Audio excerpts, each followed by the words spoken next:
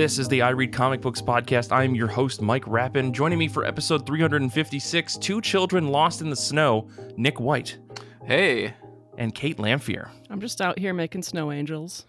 Oh boy. Well, we're going to talk a little bit more about winter and all of the cold things that are happening here in this month of January. But before we get into things, I want to remind everyone that next week's episode is the IRCB annual, the 8th annual for this show. I can't believe that I'm saying that out loud. Get your asses ready. It's going to be a wild ride. It's going to be me and Danny and Paul and Kate, and we're going to be recording and broadcasting the episode live on YouTube and Twitch, 8 p.m. Eastern Standard Time on January 22nd. Do not miss it. We usually record these episodes on Sundays in the afternoon. This time, we're recording on Sunday at 8 p.m. It's going to be insane. Show up on YouTube, show up on Twitch. There'll be links in the show notes for this. Make sure you're subscribed so that you get notifications and reminders and all that stuff. But I'm going to be putting up a challenge. Which is the better audience, YouTube or Twitch? We'll find out on Sunday. But anyways, make sure to email us some stuff if you want it read live on the show within some reason. Comic recommendations, reviews, things you want to shout out about what you thought of the last year of IRCB, anything, your thoughts on the X-Men. I'd love to yell and scream at you about that. ircbpodcast@gmail.com. And one last announcement, the 2023 Reading Challenge starts in February, so get ready for that. And if you're a $5 or higher patron, make sure that you send in your recommendation, the book that you want to put on that list, because I sent you a message you should have gotten, and make sure you reply to me about that. But let's get into things. We're here to talk about comic books. So I have two legally mandated questions to ask you, and that is, how have you been? How have comic books been? Let's start with you, Nick. Things have been good. If not a little weird. No snow. Haven't had snow for a while. Right. All that blizzard snow probably went away like within a week. So, it's just that perpetual state of fickleness in Michigan where there's either no snow and you're upset about that, or there's just too much snow and you just don't want it. So, just true to the human, nature of eternal fickleness. Right. I did want to point out that Mike forgot to mention earlier that he will be giving away a PS5 as part of... Nick, hold on. The one thing that I did actually forget to mention is that we have a listener survey, but I'll talk about that when I talk about my books. And a new Chevy Bolt. Mike's giving away a new Chevy. Nick, pick one or the other. One is actually believable. The other is not. Okay? The other is a PS5. You, the listener... You, the listener, decide which is the most believable. Mike's going to take a picture of one of those Carvana towers, and you just blindfold you, and you throw a dart at it, and whichever car it lands on, that's yours. Sure. Okay, there we go. Glad we got that sorted. It's going to be great. And there won't be any litigation following it from these claims. No. Beyond that, in terms of what I've read, one book that I do want to talk about is Spy Supreme. Oh my goodness, I'm getting all my spy books wrong here. This is Spy Superb #1, written, art, letters, all by Matt Kindt. It's a very Matt Kindt operation, with colors by his wife Charlene Kindt. For those unaware, this is the creative team that brought you Department H, also at Dark Horse, that ran from 2016 to 2018. But the team is returning, this time under Kindt's Flux House imprint, which was announced last July and launched its first series, Mind Management Bootleg, during the same month. What's kind of interesting about Flux House is that, to my knowledge, they've only done 2 books since it launched, and both books, Mind Management Reboot and Spy Superb, are basically Kindt revisiting probably his 2 best known kind of like indie creator series, although Mind Management really wasn't indie. It was at Dark Horse. It just looked indie, right? Matt Kindt's art always sort of feels like it has an indie aesthetic. Matt, I love your work. I'm not backpedaling here, I swear. But it's just interesting that he's sort of going back and revisiting these, and the products that he's creating now, they're not really prequels, they're not really sequels, they're not really reboots. Both of these 2 new series kind of exist within the canon of the old franchise, but there's enough time and distance between the original franchises and the new ones that it's just a good jumping on point.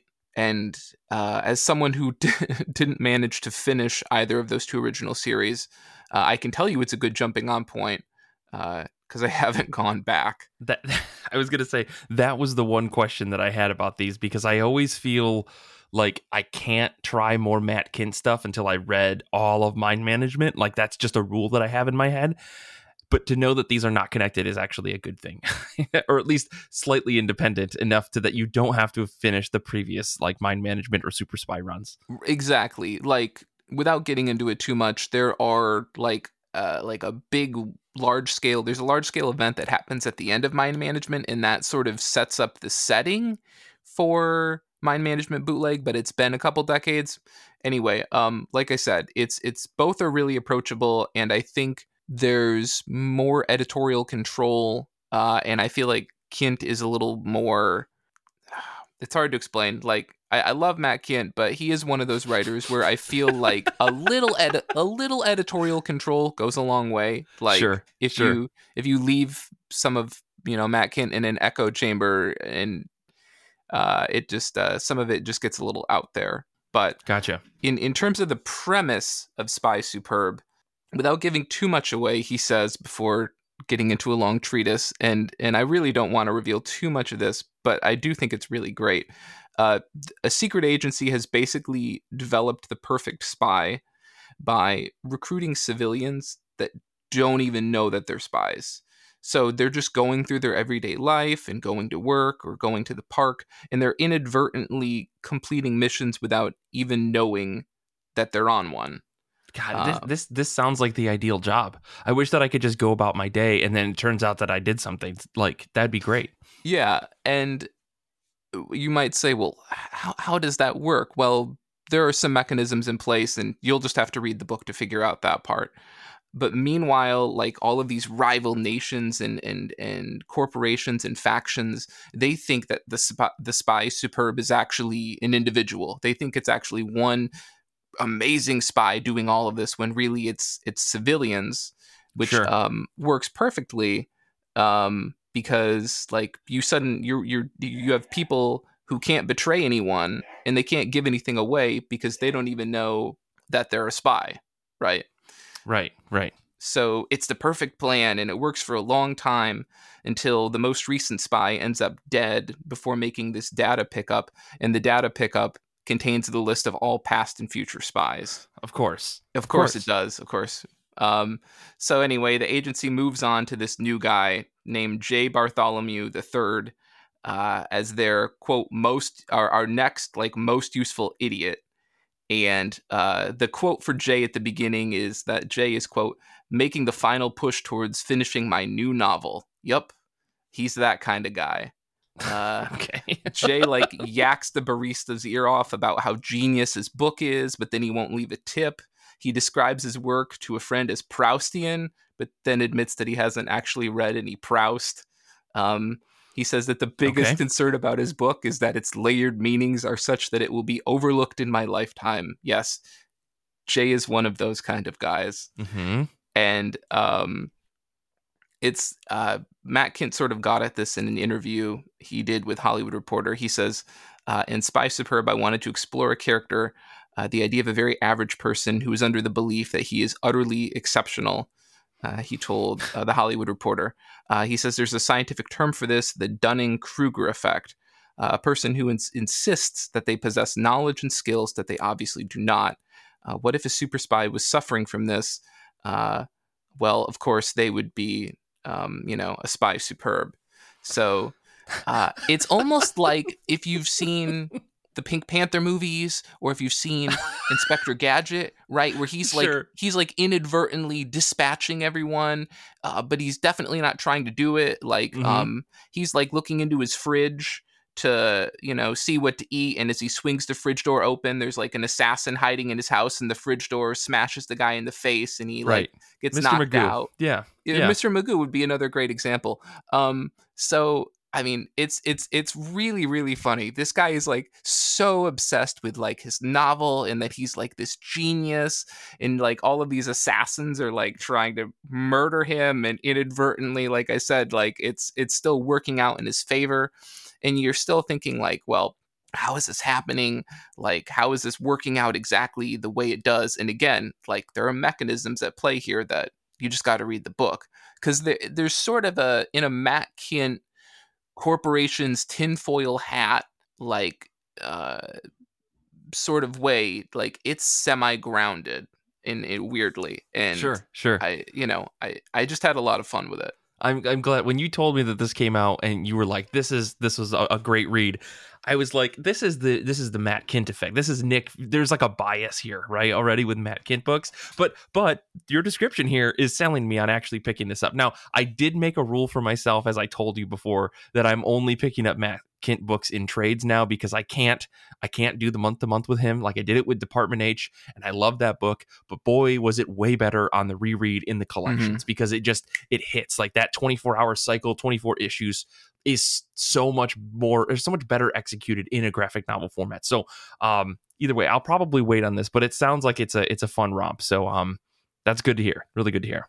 Yeah, like, they sort of struck a compromise. I think, obviously, I'm sure Kindt would have preferred to have this released as an original graphic novel. Sure. But instead it's releasing as a trio of oversized issues. So it's like interesting. A 50-page issue, a 50-page issue, a 50-page issue. Would you say that justifies the $8 cover cost? Because I saw that at the shop and I was going to pick it up because it's a number one. Okay. Yeah. That is why the issues are expensive, is that they're like, it's like a 56-page issue. You didn't answer my question though. Is it worth it? Is it worth it? Is it worth $8? Okay. I mean, would I argue against a 170-page graphic novel being $24? Probably not. I'd probably hope for the $20 range, but like, I get it. That's a bigger discussion beyond what we're saying here. How about this, Kate? How have you been? How have comics books been? We're gonna move on before Nick and I get into a deep, dark debate about this. I've been good. New year, new reading challenge, new reading goal. I have a lot of work to do regarding my reading now. And I started. Wait. Have you set yourself up for failure? Are these attainable goals, Kate? That's the better question. Unknown. Are we talking about the reading challenge, or is this just getting really personal now? Because it feels like. I read In by Will McPhail. I actually checked this out back in early December. I read it in early December, and I've been waiting impatiently to talk about it. So here we are. I apologize to all of the people at the library that haven't gotten to read this in the meantime, because I wanted to revisit it before I talked about it. It'll be back tomorrow. Anyway, In follows the story of a writer who works like from various coffee shops, goes around and writes at coffee shops, and he helps his mom to paint this townhouse.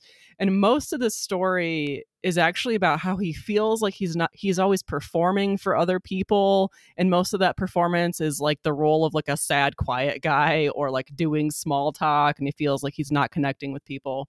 So he tries to have conversations that are like real connection. And when he does manage this, we don't see the conversation that's happening. We don't know what's being talked about, but we see the feeling of that connection. Like the art goes from like this black and white, like set in the city story, to being multiple pages of full color art that like have its own story within those pages. So for example, the first time we see this, what we see is like this beautiful mountainscape, and the main character is there, and he's exploring with this like look of wonder and awe on his face, and it's just really stunning, and like you understand the feeling that he's getting from having a connection with another person. And I can't really say that this story ends happily, but it was satisfying. I don't know how to say that any other way. But sometimes I feel like you read a book and it feels like it contains more like internal meaning than other media. And this book and by Will McPhail feels like one of those stories. And it was definitely worth revisiting a month after I read it. And like, while the story is really good and the art is really beautiful, my favorite detail of this book is the name of these bars and these coffee shops that the main character goes to. So for example, there's the Your Friends Have Kids bar, or the tired corduroy coffee. And then there's this bar that he goes to multiple times, and the font on the sign keeps changing, and the characters actually comment about it. They're like, "Oh, it's Helvetica today." As a graphic designer, this was a joke for me, and I loved it. I was gonna say that's like bullseye Kate territory there. Yes. I'm sure. Yeah. And I've seen like little comics by Will McPhail online. I must follow him on Instagram, or maybe they just pop up on my Pinterest or something. And so this was actually, I didn't even make the connection. This was the same creator when I grabbed this book out of the library. I was just like, oversized hardcover. It's got some nice art. Cool, I'm in. Know nothing else about it. And it was definitely worth it. You're the ideal like library shopper. Yeah. I think like that is what I think every librarian wants to hear is like, oh, this looks good, and then you just took it home. Done. There's no deep dive. I love it. That's amazing. I have so much to say about this book, Kate. I have so much to say about this book. I can't even get into it because it's in the Best of 2022 episode that's coming out at the end of this month. I wrote so many notes. I just can't wait to talk about it, but I'm going to save it. I got to save it. Okay, that's going to be on Patreon, right? Yes, that's going to be on our Patreon. Kate, nice pivot, I will say I loved I love this book. Like, everybody gave me some really good books for the Best of 2022 episode that I'm recording. This book by far, I like finished it and I started messaging Kate and I was like, oh my God. Like, spoilers, I really love this book. I have so much to say about it. It's just such a fantastic comic book. Oh my gosh. Good. I'm really glad that you liked it. I do want to say I do have a content warning for this book, and you do see some nudity. So just heads up. Yeah. But Will McPhail, oh man, the way that this guy draws faces and expressions, I can't get enough of it.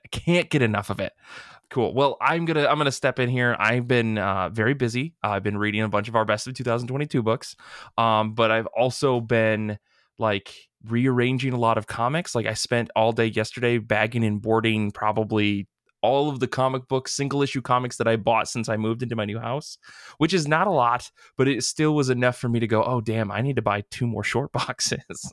One for the overflow and one for when I eventually overflow into the next, book. But I realized that I was missing some issues, which is always a frustrating thing when you set up a pull list at a comic shop and then they don't pull the books for you. And of course, I'm not keeping track of any of this because I'm just buying the books and bringing them home, and I'm not reading them because who does that? Who buys books and then reads them, right?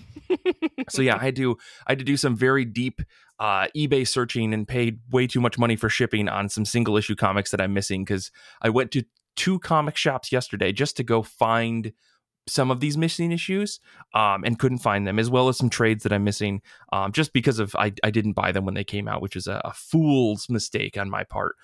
You'll never be able to get me to stop buying Rogue and Gambit comic books. But anyways, let me talk about a book that I did read, which is Bird King Volume 1. This is written by Daniel Friedman with art by Crom. I do want to say Nick reminded me that this book came out because it was on sale like digitally, and I've been waiting anxiously for this book. I think it was the pick of my top of my pile last week, so I was very excited to dig into it. But yeah, the art from this book drew me in. Crom's Instagram is someone I've been following for a really long time. I just like the way that this person draws stuff, and then it turns out they had a book coming out, which is really cool. This is a pretty solid read from beginning to end. It's dark fantasy. It's kind of grim. There are these the basics. The premise of this story is that there was once a series of great Titan type characters that existed to fight back evils of the world, and they have all disappeared from the world that this story takes place in. And suddenly one of them comes back to life after a series of happenstances in the comic. I don't want to spoil it because it's really fun, but really I can't express how much Crom's art really sells this whole book. I think if you like the style of Mike Mignola, if you like kind of like a more jagged, almost like cartoony style, you'll really dig this. It's like big, bold strokes, creating these larger than life enemies with rich colors that put emotion into every page. Stylistic choices to like show the difference between like regular people and like these amalgam like monstrosity people is really cool, really terrifying. They do a really good job of using shadow and blacks to like hide things and create this sense of terror throughout the story. And all it comes down to at the end of this is I just want a Bird King tattoo. Like the way that Crom draws skulls is like exactly the type of thing that I want on my body. Like I've got this Picasso skull that's on my arm, and I want to get a Mike Mignola skull, and I think I want to get a skull that's like of this guy Crom, because it's all in the same vein of these like weird, jaggedy, very simple, like simply shaped things, but like beautiful at the same time. This book is really fun. If you like dark fantasy, if you want to see like the beginnings of a story of someone basically taking a hero's journey or riding on a hero's journey, if you like something like Step by Bloody Step, I think you'd like this book as well. I highly recommend it. It's a beautiful book. It's short, it's sweet, and it gets right to the point from the get-go. It's fantastic.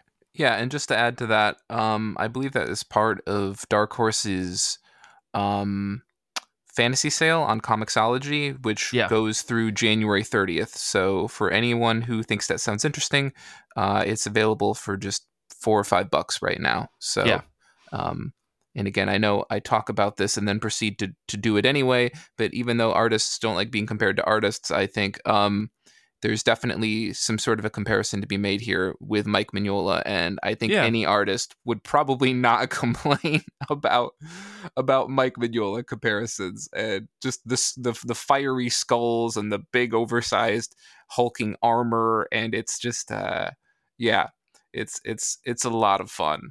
Yeah. If you like Hellboy and you're looking for something Hellboy adjacent to tide you over, I think this would do it. Totally agree. Nick, what's another book you read? So the other book I want to talk about is, well, it says Dead Season. I don't know why. I think Google auto-corrected or something. I think that's supposed to be Dead Seas. Dead Seas by Cavan Scott. Art by Nick Brokenshire and letters by Sean Lee. And this is one of the IDW original comics. Back in April of 2022, IDW announced that they were going to be launching 9 original series, and they started launching them last July. With the intent, and I don't know how I feel about this, except it feels a little gross, but the press release was like, after we release these titles, we are going to use the IDW Media Corporation to market these titles towards movies and TV shows. And I'm like, maybe that's the part you just don't say out loud. Like, we can all sort of think to ourselves that maybe you're going to IP mine this, but you don't need to say it. Sure. Like, that's okay. You can just keep that part to yourself. Use your inside voice. Right. But this 6-issue miniseries has a real pulpy 70s B-movie feel, both narratively and aesthetically. First off, it's just nice to see Cavan Scott and IDW both making sort of original content, and like, that's not a knock against franchise books. I love franchise books. There's plenty of quality franchise books, and both IDW and Dark Horse have done a fine job with both. If you're familiar with Cavan Scott or not, you're probably at least seen his name on any of the Star Wars High Republic books or the Star Wars Adventure books. I mean, or that time he guested on this show and I had a nice little interview with him. You know that too. Exactly. Okay. Yeah. Yeah. Listen, I'm really fucking cool, Nick. All right, and the fact that you won't admit it is pretty offensive right here and now on the show. Maybe I did this little interview. You've probably never heard of it. On this show you've probably never heard of. With these panelists that you've probably never heard of. Yeah. So the premise is pretty high concept. You have a band of criminals that get flown out to this freighter like 2 miles off the coast. And they exist in this, take on our world where the spirits of the dead have started returning like 10 years ago. And of course, the question becomes, how can we monetize this? How can we monetize this spiritual, this infestation of spirits? And this company called Barico Industries figures out how to trap and eliminate them. And yes, that does sound like Ghostbusters. But then they go, maybe we can actually monetize this even further. And so they figure out that these spirits, produce ectoplasm. And of course, they discover that ectoplasm has medical uses and it has like weapon uses, et cetera, et cetera. And so they start mining these spirits for ectoplasm. But of course, it's a very, very dangerous thing to do. And so why not hire people that are criminals that are already in the U.S. penal system and make them do it. So that's fair. And our main character, Gus, is one of these criminals, which, of course, on the flight out, he's got the well-worn picture of his daughter, and someone's like, oh, who's that? And he's like, it's just my daughter. I got to get back home and all of that. And it really has the trappings of it's like a 70s combination of like the 70s obsession with prison genre films and then the 70s 80s obsession with like haunting horror films. And it sounds like a demented twist between Con Air and Ghostbusters. Yeah, I mean, and like, God, Nick Brokenshire's art, it feels flat and pulpy, and it just has that perfect tone for that kind of like really old VHS tape that you tell your mom you want to watch Ghostbusters, and she's like, we have Ghostbusters at home, and it's Dead Seas. And it's like,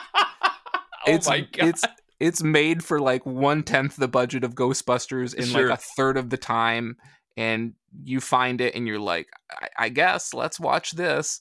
But this is a good thing, right? You're saying this is compliments. Yeah, okay. Yeah, I was just about to say, like, I love that. It's like you don't find books like this being made, I think, because people don't realize it's, kind of riffing on that. Sure. But yeah, I mean, it's original. It's I think it has something to say without getting too preachy or weighty about, has some things to say about capitalism. It certainly has some things to say about the U.S. penal system, while at the same time being a wonderfully hacky Ghostbusters ripoff, all the way down to like the backpack proton pack equipment. Basically, it looks like someone was given 2 days to make a proton pack, and it like the backpack looks all right, but the end of it looks like a vacuum attachment on the end. Like it looks like the Luigi's Mansion, right? Yeah, it really does. Like that. It's great. Anyone who's looking for something just a little different should check this out. Cool. Very cool. Well, I might have to check this out. I just was skimming through the preview on Amazon, and it looks pretty fun. Looks pretty you perfectly described it as like a B movie action thing, and I think that's pretty cool. Real quick before we jump into top of our pile, I did read one other book, which is called When I Was Me. This is a book I backed on Kickstarter a little while ago. Came out from Quindry Press, and the story it's written by a ton of different artists and a bunch of different writers, and because it's an anthology of one-page story about like the joyful and euphoric moments of being trans. I thought this was like a really nice book to read overall. Like it really was kind of a palate cleanser from like the action, drama, tragedy, horror, comic world that I'm typically in. And to see a book about people telling their own personal stories about the things where they were able to finally connect with their like inner person and inner self outwardly was really, really nice. The foreword of this book spoke about how many of the stories about trans folks tend to be about adversity and trauma, and that this anthology was aimed to showcase the moments where creators felt happiness in who they were and how they expressed themselves. And even as someone like not part of that community, I found this entire anthology from beginning to end to be super uplifting. People expressing their joy is really miraculous, and I think hard to convey in a lot of stories. And the fact that this was like a series of one-page stories, it really focused each individual telling to get out what people were trying to say about themselves. I found it to be really nice to just see how each person experienced joy on their own. And really, I can't really talk about every single story here because I think each of them deserve their own like focus. So I highly recommend everybody go check this out. You can get this at Quindry Press's website for a couple of bucks, the digital edition. But yeah, it's just a really nice book. If you need something that's like uplifting and just nice to read overall, I think this is a really good like autobio comic that you can sit down and read. So yeah, recommend this. This is When I Was Me. But yeah, let's move on. Let's talk about comics that are on the top of our pile, comics that are new or old or something that we've just been meaning to get to. So I guess jump back into things. Kate, what's on the top of your pile? I'm looking forward to Art Brut #2. This is written by W. Maxwell Prince with art by Martin Morazzo and Matt Lopez. And if you've listened to the show for a while, you'll know that I'm not good and keeping on top of current single issue releases. And like I mostly read and trade from the library, usually things that have been out for a while. But I happened to read Art Brut #1 and I loved it. And then I had to wait for #2. Insane. Truly wild. Unacceptable. Art Brut #1 was like part murder mystery and part commentary on art and on classic art. And there were some supernatural things that happened in issue 1 that left me with a whole lot of questions, which made it a great first issue for me, but terrible to have to wait for. And I'm looking forward. So I'm looking forward to reading Art Brut #2. But what's going to happen is that I'm going to get mad that I'm going to have to wait for Art Brut #3. So. Kate finally experiencing like the month-to-month problem that every comic reader has. Welcome like, to our single issue thing. It's kind of fucked. Yeah. It's like. Well, I'm glad you read this, Kate. I read the first issue too. I thought it was really, really fun, and I think when I talked about it when it came out, like I was so surprised that like a book like this came out from this creative team, if only because Nick and I have basically made I Read Comic Books into the #1 Ice Cream Man fan podcast.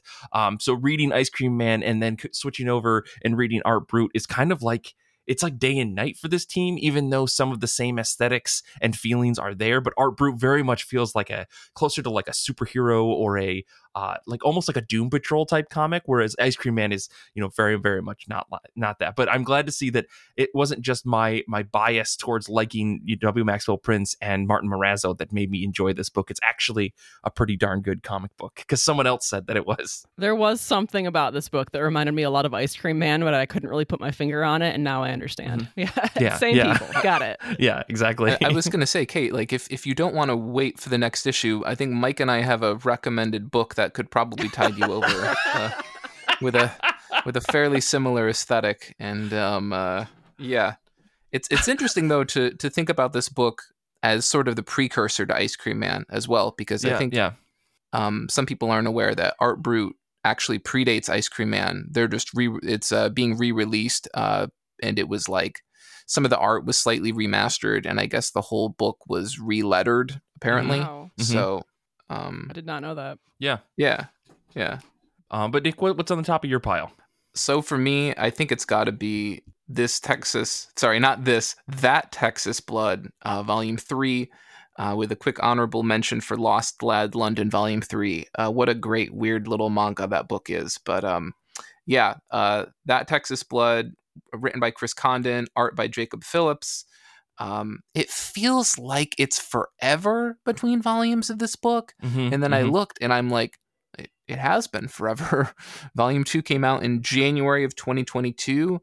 Volume 1 came out in January of 2021. So it seems like the collected volumes seem to drop every January. And that does mean I'm probably going to have to do a reread of the first 2 volumes. But for a book this good, I can't complain. I think this book sometimes will get overshadowed by Jacob Phillips' work with his dad and Ed Brubaker, and maybe this book doesn't get enough love. And I worry that maybe on some level it's like veering ever slightly into like Lazarus territory, where I bring it up and then no one else says they're reading it, and a couple people go, Nick, it's still going, but me and Paul are both reading this book. Come on.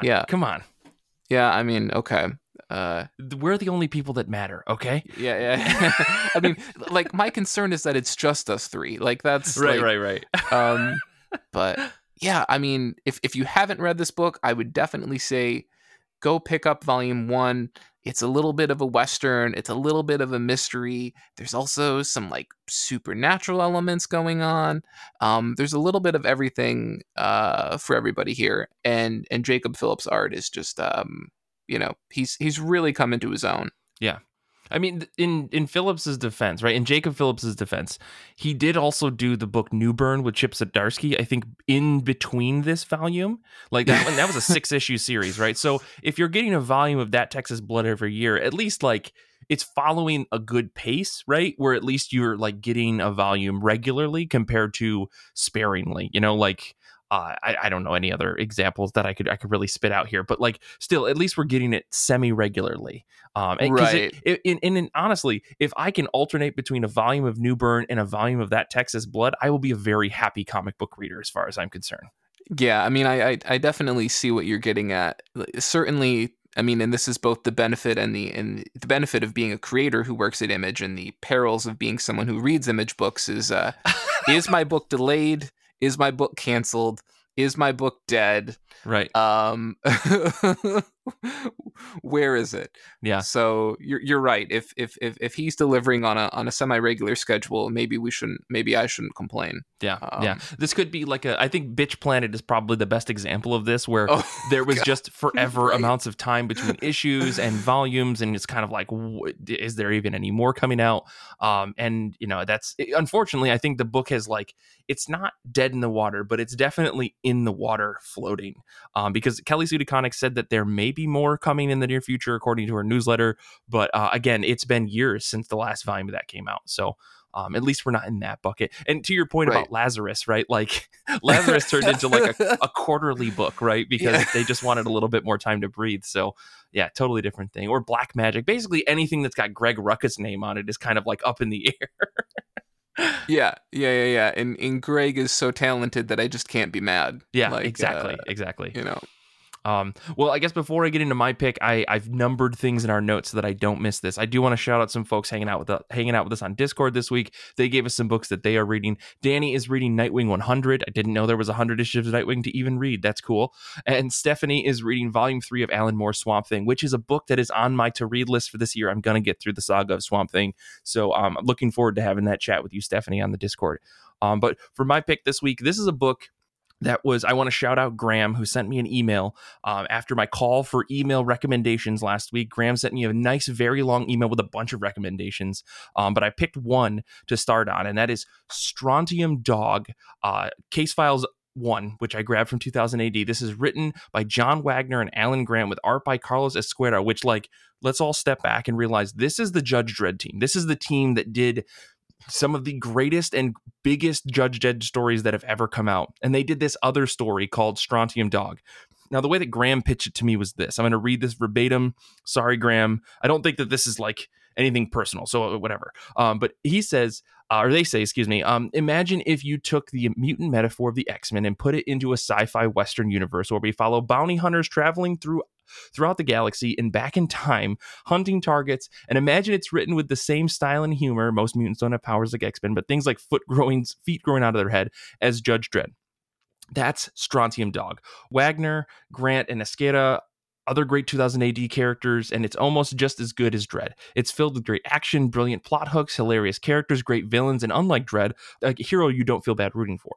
It's also in the same universe as Dredd, but in Dredd's quote possible future, they've met a couple times, which is always fun. I love it because Wagner and Grant are just masters of hooking you with a simple plot, layering it with humor and absurdity, and or cutting social commentary and finishing it with brilliant action scenes drawn by the master Carlos Ezquerra. An absolute classic. I will say the pitch is good, right? Right off the gate, we've got John Wagner, Alan Grant, Carlos Ezquerra, that's amazing. Then the pitch is kind of cool because it's like bounty hunters and it's like Judge Dredd, but you can actually root for the main character. That's really cool. But I read 40 pages or so of this last night, just to get a head start to make sure that I was making a good choice here. And boy, oh boy, is this book fun. It's 8 pages of pulpy Western sci-fi without a care in the world about explaining anything other than what's actually happening. And it's like every time something weird happens, there's a mutant explanation for it. And it's got that thing that I think works only in super short form comics where you don't really have to explain anything. Things can just kind of happen, and you as the reader just roll with it because you know that this is a super short story. And yeah, I'm really excited to get back to this. There's 388 pages in the first Case Files, or the first collection. I don't remember what they called it exactly. And I'm really excited. The artwork in this is unbelievably good. It's again, it comes back to that thing we've talked about when we talked about Judge Dredd in 2000 AD in general. I can't believe the quality of comic art that we get that's coming out on like a weekly basis from these creators, right? And we are super impressed every week when this happens in Shonen Jump and a lot of other manga titles, but man, oh man, the detail in this book alone, it's very reminiscent of some of the Judge Dredd stuff that I read that just floored me. And so I'm very excited to dig into this. And as I said last week on the show, I'm taking any and all recommendations via the IRCB email. That's ircbpodcast@gmail.com. And you can send me any recommendations, give me a reason, give me one, give me many, but just know that I'll be giving honest reviews of anything. So if I don't like something, I'm going to tell you. Anyway, so the runner-up here for this week, though, I will say before I round out, before we jump into the second half of the show, Immortal Sergeant #1 is also coming out this week from Joe Kelly and Ken Nimura, the same team who brought us I Kill Giants. I'm very excited to see what they have next. That's going to be cool. But anyways, Strontium Dog, what a blast. Let's take a quick break though. And when we come back, we're going to talk about our Goodreads book of the month comic book. It's very, very, very good. Nuclear Winter Volume 1. We'll be back in just a second.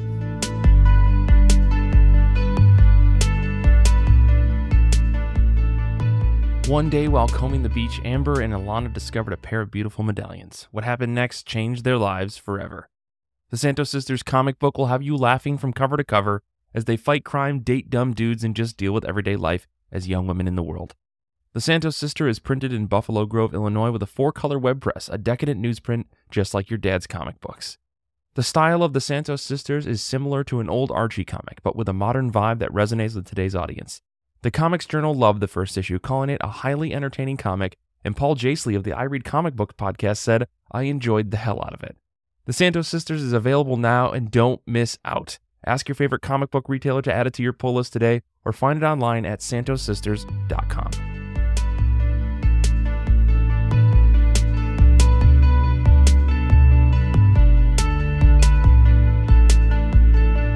For our show this week, we are talking about the Goodreads Book of the Month as picked by our 2022 Reading Challenge winners. I want to say thank you to everyone out there who participated in the Reading Challenge last year. There was an incredible number of books, an incredible variety of books. And for those of you that went out there and finished the Reading Challenge, you are the top tier wonderful heroes. We really appreciate you going through everything.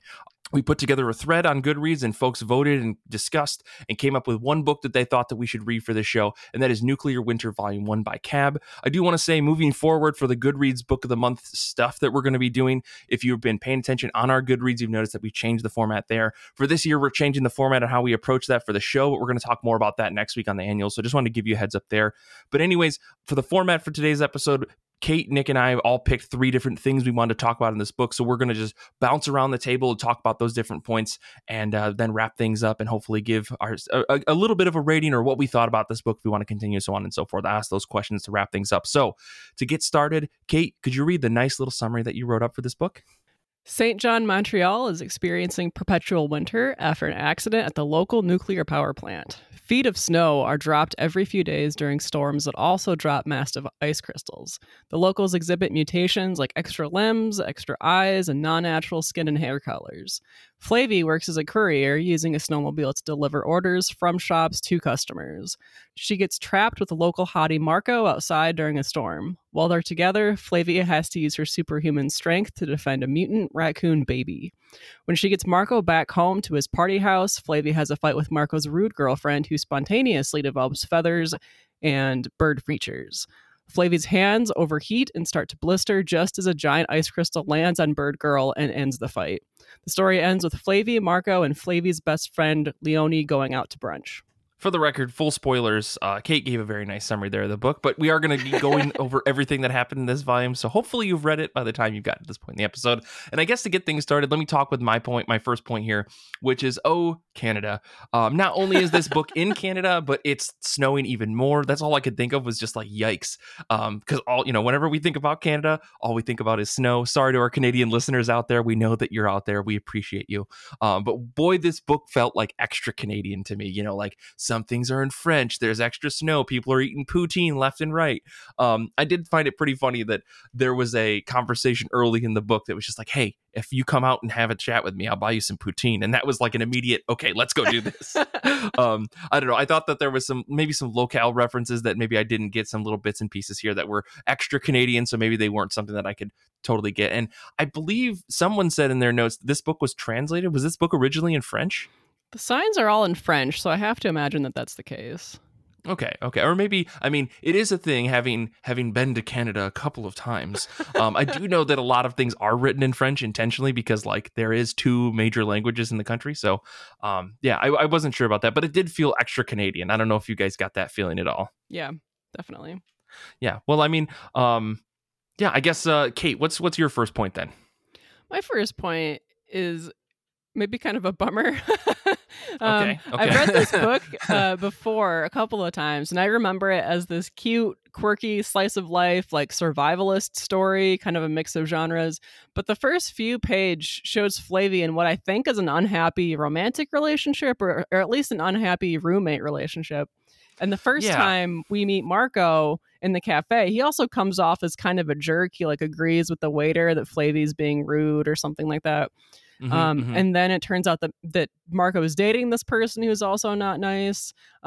So either I didn't remember this story very well, and these relationships either end or they improve over the course of the next 2 volumes, or I just completely misremembered the story. So like, let's pause the episode and let me go read those books right now. That's good. Okay, cool. But also, maybe like Flavie being the point of view character for this story, maybe she's just not a reliable narrator.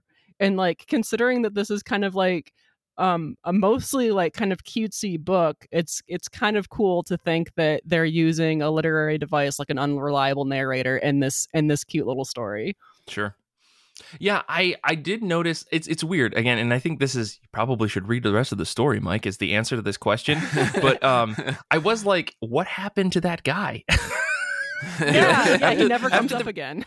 He never comes back, It's really interesting. I mean, and it's funny, I couldn't tell if they were in a relationship or if they were just roommates. In my head, I was like, that's her brother. I don't know why, but like the way that I think they were written together is weird. That maybe they were brother and sister.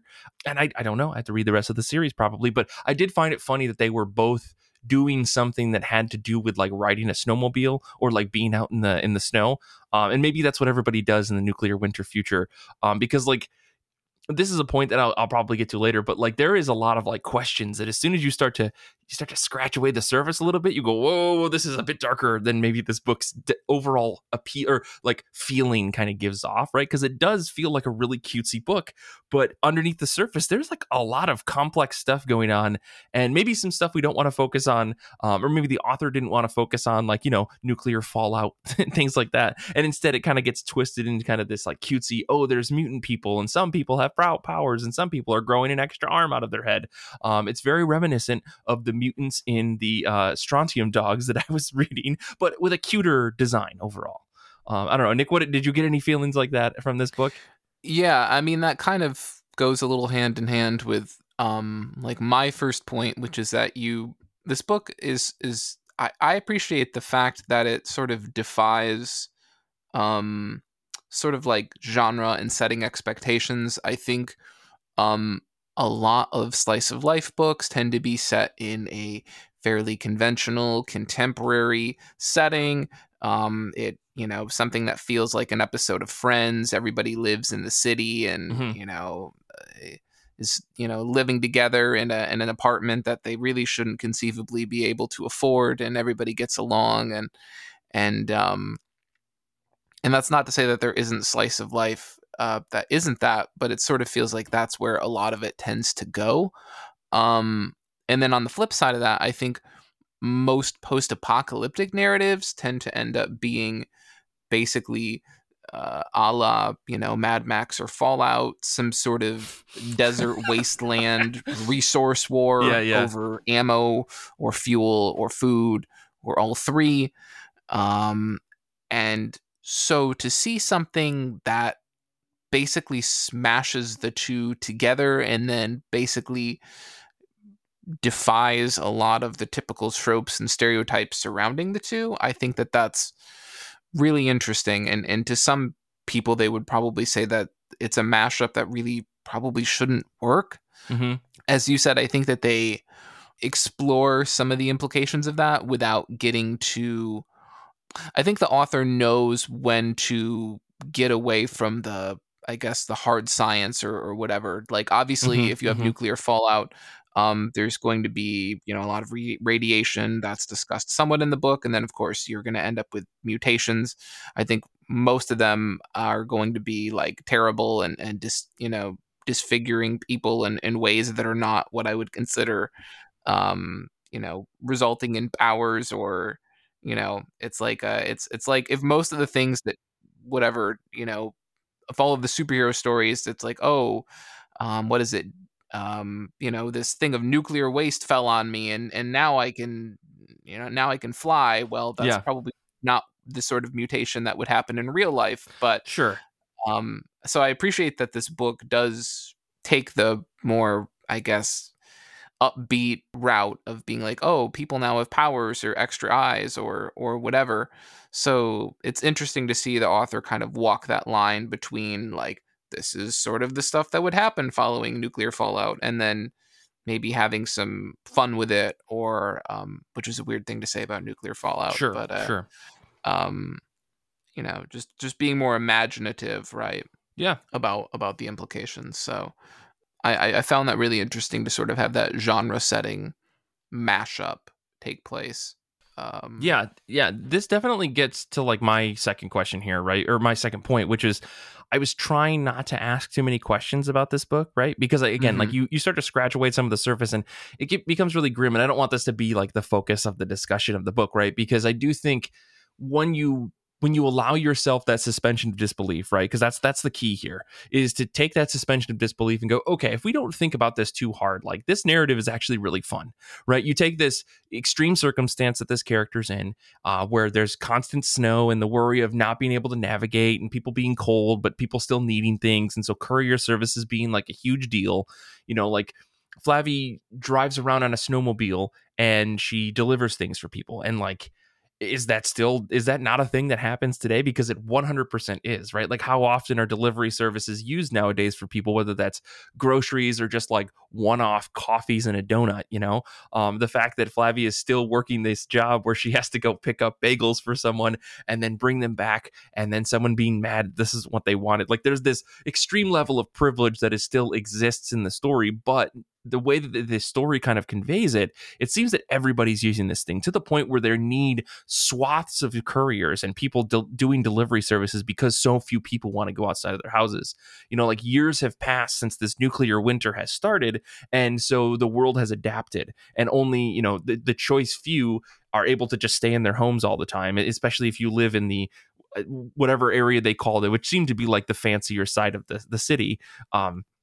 Using these courier services like the norm. And there are plenty of people, it seems, that work in these courier services because of this winter thing. Not to mention what her roommate or boyfriend or brother, whichever that person was, the snow clearing services, which almost seemed pointless because despite the snow clearing services, there was snow everywhere on every road. So I did try not to dig too deep on this and just try to enjoy the story for what it was on the surface. Because otherwise you run into this like, oh, this book is actually really dark when you start to think about it, like this overanalyzation of a story that I think is supposed to be as lighthearted as a story like this can be, given the style that it shows off, and just the overall just like vibe that I got from this book. I don't know, were you guys able to suspend that disbelief for this book? Yeah, there was a couple of points where like they were putting gas into the snowmobile and I was like, can the gas trucks get here? But like, Don't think about it too much. I did. Don't I ruin was this like, book, Kate. Hang on, just stop, just read the story. Yeah.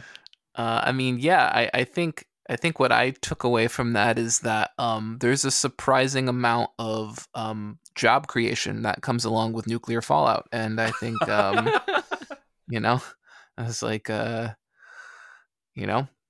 something there.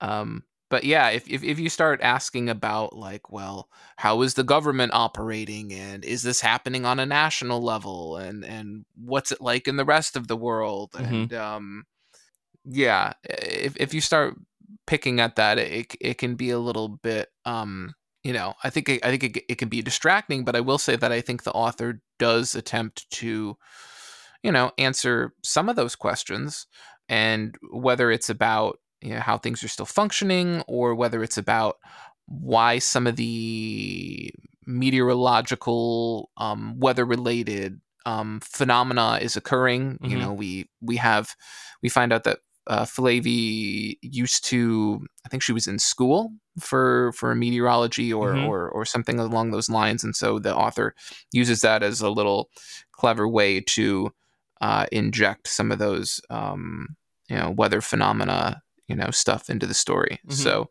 I appreciate that, like, the author didn't just put blinders on and just be like, don't ask any of those things, like, Mhm. don't, these are just some people having fun, and just having a little adversity here and there, maybe a little unconventional adversity, but like massive snowflakes. But yeah, I thought the author did try to actually address some of that. Yeah. So Okay, what was your second point? I really enjoyed the animal designs in this area. Like, we only see yeah. the little raccoon, the little, like, that we see the little raccoon, but then later we see its parent, and it's a giant raccoon, like truly Yeah. massive. Yeah. But then also at the back of the book, there's some rear matter showing animal designs for other animals, and there's like this two-headed seagull that looks absolutely unhinged.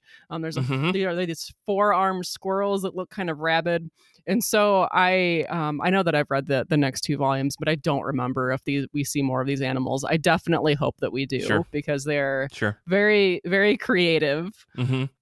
Yeah, I really liked the cartoonish design of like everything. Really, like the humans, the regular folks. I mean, like, we're fine. Like, Flavie, it has this mutation, but so she doesn't actually look, but she doesn't look like some of the other people that have, like, an extra mouth, or like a cyclops eye, or like the guy who's sitting outside. There's like a homeless guy who's like got this big old beard. He looks like the Scruffaluffagus from Sesame Street, right? And I love the way that the cab was able to just create all of these kind of cartoonish fun things that feel very much like a Nickelodeon show. If you were to say, like, oh, there's all these mutants and blah blah blah, and if we ignore like the ramifications of real life, because we've all seen the TV show Chernobyl, and we know how awful it is when like nuclear fallout happens. But then you go with this cartoonish idea of like, and then everyone kind of moved on with their lives, like, right, this bad thing happened, and now we all have to live with this life. And like, from the animals to the people to the way that people adapted, there's just like this kind of fun, vibrant, cartoonish thing that allowed you to just immerse yourself in this fun world that they had created. And seeing it with the animals, and then seeing it with some of the other people, was really fun. I thought that was great. Nick, what about you? What's your second point here? Yeah, I think the other thing I want to discuss is something you got at a little bit earlier, which is the translation. The book doesn't appear to have had a separate person handling it, but the credits page does credit Carolyn Yates, quote, for Canadian consultation on the English translation. So, and as Mike pointed out, this book is quite Canadian, or Canadian with an E at the end instead of an A. That was a joke in my notes that really just doesn't translate well, but everyone...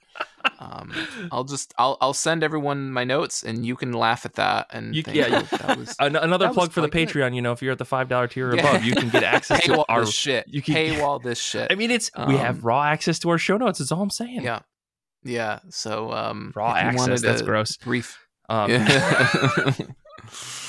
But yes, there's a lot of Canadian stuff in this book, which is a little disorienting at times. I learned from this book that whippets aren't actually or aren't just the recreational abuse of nitrous oxide, or a dog breed. They're also was it a cookie? All I could think of was It's Always Sunny, when Charlie and Mac just do whippets and then drive a car into a wall. and think that they can jump out of the car before it hits the wall and not get hurt. Yeah, they're cookies, apparently. Yeah, they're cookies. Also, I learned that apparently someone thought it would be cute to extend the all dressed moniker from chips to bagels. And I have to say bagels because if I say it like I normally do, which is bagels, someone is going to lose their fucking mind. Come for him. Come for Nick in the comments. Please. But why are they all dressed bagels? It's an everything bagel. I think that's a New York East Coast thing. I don't know if they call them everything bagels all over the world. Really? Maybe. I don't know. I think this is one of those very special Canadian things is my guess. I think so. Also, for any of you out there who haven't tried all dressed chips, you should. I know they were selling them in the US for a while. I don't know if they still are, but so good. They're so good. So get on that. Nick, are you saying that we're going to have another snack episode and it's going to just be me and you eating these all dressed chips? I mean, it might be. Okay. It might be just a big bag of all dressed chips. They're so good. It's like it's like a ketchupy flavor, but it's like a ketchupy plus barbecuey.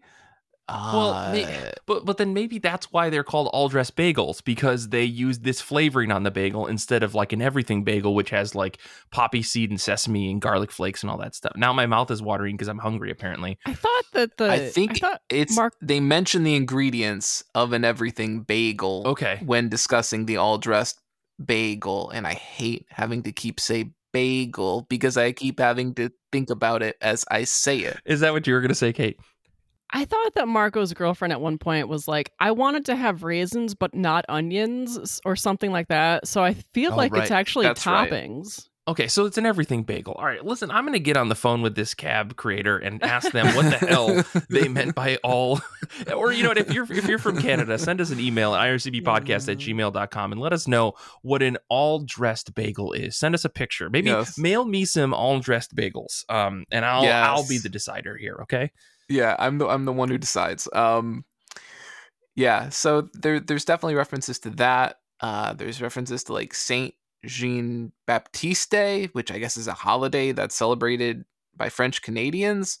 Again, I guess my point about all of this is that overall it sounds like I'm annoyed by it, but actually I guess this point is one I make consistently. It sounds like I'm annoyed by this, but I actually appreciate that the book wasn't Americanized in terms of setting or language or character names. And I also like, and this is something you see quite a good amount in other translated books, is that the editorial team or the translator or the writer or a combination is like concerned that even once the book is translated, there are cultural references or national references that just won't make sense. And so the book just gets cluttered with all of these little asterisks or editor's notes or little captions off on the side. And it just gets filled with all these little notes and it just gets distracting. Mm-hmm. And I actually prefer when a book is, maybe there's a note here or there, but otherwise, like, just Google it, just Google it. And Nick, I'm gonna find an episode where you definitely said I don't want to have to Google things in order to read my comic. Sure. I know that it exists. There are probably multiple that exist. What is human existence if not contradictory? I already talked about how fickle people were at the beginning of the show about snow in Michigan. Right. I think I've already made my point in this episode, but I just like that. Like, just Google it. It's not hard.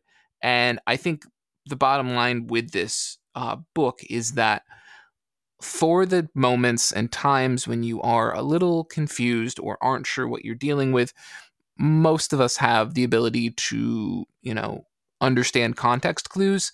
And the fact that this is a comic means you also have a visual element that really makes it not that hard to look at something and go, okay, I get what's going on. Yeah, I despite not knowing all the references, right? Like, I still didn't feel like I wasn't able to follow the story because of that. So I totally agree there. Right, like none of these things were plot crucial, right? Like none of these things were like, well, if only I knew what happened on Saint Jean Baptiste Day, then the whole book would suddenly, like, the puzzle pieces would fall into place. No, it's nothing like that. Yeah. So I just appreciate it being Canadian, and on top of that being, I think, quite French Canadian in that regard. So cool. Well, my third point was, I think, something we've already covered like ad nauseum at this point, which is, the darkness behind everything in this book. We don't need to get into it because I think it's there if we want to pick at it, but I don't think that was the point of this book. So I guess, Kate, what was your third point here with this book? I really enjoy the build up to learning about Flavy's mutation, because that starts really early in the story. Like we get hints of it here and there. We see that she's really strong. We see that she eats like a lot of food. Right. Something that she's minorly embarrassed about, right? Yeah. She doesn't really want to talk about it. And then that build up pays off at the end of the book when we have this fight at the end. But then we also get the sense that we haven't seen all of it yet. Like I mentioned, that her hands start getting really hot and start to blister, but it gets stopped. Like somebody intervenes and like treats her hands. So we get this sense that there's more to that. And luckily we have more to this story to read. Right. Can I just say I really appreciate how Kate has read all of this multiple times and does a really good job of pretending that she actually hasn't read the rest of this book. Whereas, like, if it's me, I'm like, hey, maybe this happens in volume 2, maybe it doesn't. And it's like something so utterly specific that of course it happens. Right. Like, it's like, maybe in volume 2 he is able to have ice powers. Yeah. It's like, well, thanks, though. No, I did like the build-up. I thought that, we have done everything but talk about what happens in this book, which is fine. But I do appreciate that there is a slow progression of like her slowly starting to accept her mutant power, and then as that happens, she starts to slowly accept just overall like who she is and like where she is in the world, I think. Especially when it comes to dealing with the hot guy and she has to use her hands to touch his face because he's so cold. Like, this is totally something that my wife, Kelly, like, she constantly goes like goofy over because she loves those moments of just like, they shouldn't be together, but now they are. And it's like, oh my gosh, you know what? I secretly love that stuff too. But it was funny, the way that they use that element of her mutation to be like, oh, she has to warm him. She has to put her hands on his face or on his hands. And like, oh, they would never have held hands otherwise. It's little cute moments like that like draw this or make this story like very cutesy and fun at the same time, while also handling these, oh no, now she has to fight this giant monster and she has to pick up a truck and throw it at this guy because Hulk smash or Flavy smash. I thought that was fun. Totally. I think that like it really, really works. And it, like you said, Kate, it does pay off in a way that it feels like it's earned. And of course the book ends on a nice cliffhanger to see like where's this story going to go, which I thought was really nice too. Like, definitely made me want to read the second volume. And I think someone in the Discord was asking about like how long this series was, and it's only a couple of volumes, right? Yeah, and all the books are pretty short. Like, they could be collected into one slightly larger volume. But yeah, this is kind of one of those perfect examples, I think, of something we've talked about on the show many times, of like, what's better, a 6-issue single series or 6-issue miniseries, or like a graphic novel, or like a series of graphic novels, and I think Ed Brubaker and Sean Phillips's Reckless is an example of graphic novels that can work, but of course that only works because they're established creators, I think. Whereas this book, by Cab, maybe not a hugely hugely like known creator, but nonetheless, if you put this book in my hands, I want to read the next 2 or 3 volumes, and I'd be happy to wait for another volume rather than waiting for 24 pages. I'd rather get 100 pages at a time and kind of like push this book out, every couple of months, which is pretty cool. So yeah. Nick, I guess what's your last point here to wrap this episode up? Yeah, I think for me, just generally speaking, that's something we've kind of already gotten at a little bit. Just, I really do appreciate the ambitious world building here. And something Kate sort of got at a little bit is that there is just a ridiculously huge behind the scenes section in the back. There's so much concept art, just an insane amount of concept art, and yeah, there's just a lot to look at, and I think it's sort of gets at the fact that this book is just so detail oriented. Like, as I was reading the book, I was really surprised, especially considering how dense some of the art was, especially even for a more cartoony style, that all of the characters do look distinctively different. Even the extras in the background, even like the 3 or 4 like characters that are at the party at Marco's house, like everybody looks really distinctively different from one another. You're not dealing with issues of like same face or whatnot. And again, it's a stereotype, but I think for more slice of life books, for less like intense and like realistic books, I think people expect a looser, less detailed art style. And I think this book is just, there's a lot to pick up on from context clues or signs in the background. Or, I caught myself like reading a lot of the street signs or shop signs, or looking at some of like the little creatures in the nature scenes or whatever. There's just a lot to pick up on, and there's just a lot of care that went into that sometimes when you look at pieces of work that exist in these genres, it's just, there's not as much there. And I think just some of that is just the fact that given the setting, you needed some world building. So yeah. Well, I guess to wrap things up here, I did have like a couple small things that I wanted to call out, just like little bits. I did love that Flavie called her snowmobile a skidoo a couple times. Like, it's not, but it also is, and I love that. I thought that was cute. I hated that even in a dystopian future that there are hipsters somehow. Right, parties where people are overly pretentious and somebody's getting tired of them. And the giant snowflakes, like Flavie at one point, she's like, oh no, this storm is about to like maximize or whatever she said, or hit critical mass, and she dives under a house with the love interest, and then all of a sudden these massive snowflakes fall to the ground made out of ice. I thought that was a fun little thing. Like, it's dangerous, but it's also super cute, and it happens a couple times in the volumes, and I thought that was pretty cool. So yeah, I don't know if you guys had any little odds or ends or anything that you wanted to call out, but I thought those were cute little moments. I'm seeing shaking heads, so I think that's where we're going to wrap up the episode. But yeah, I appreciate you guys reading this book, Nuclear Winter Volume 1. It was a lot of fun. Thank you to the folks again on Goodreads for picking this book as the book that we're going to read. We're going to talk more, I think, next week, like I said, about how we're going to be handling Goodreads books of the month and themes and stuff like that moving forward. So look forward to checking that out. That is January 22nd at 8 p.m. Eastern Standard. Make sure that you can get there. Join us on YouTube. Join us on Twitch. We're not going to be broadcasting this on Discord, so you got to be there to listen to the episode and watch and see our beautiful faces. It's going to be me and Paul and Kate and Danny. It's going to be a blast. I'm really, really looking forward to it. Yeah, I guess like there's going to be a ton of other stuff that's happening too that during the episode, or some stuff, we'll see. Make sure to send us an email at ircbpodcast@gmail.com to tell us your favorite comics that you read last year. Anything you want to send us, comments, questions, we will answer them. We will get to it. It's going to be fun. And as always, you can follow us on Instagram, Twitter, TikTok, Discord, and Goodreads. All those links are going to be in the show notes. And I want to say shout out to Renee and Danny and Kate for kicking ass on our TikTok and Instagram and YouTube recently. We've been trying to post a lot more stuff there, so make sure you follow us on those channels to get all of our comic hauls and comic reviews that we're doing that aren't on the show. We've been posting all that stuff on those channels. Support us on Patreon at patreon.com/IRCB podcast. Infinity Shred is the best band in the universe. They do all of our music. Xander flies across the barriers of space and time, seeking a bright new dawn. I think I said that last week, but I didn't write a new update, and so he's still doing that. He's still trying to find a bright new dawn.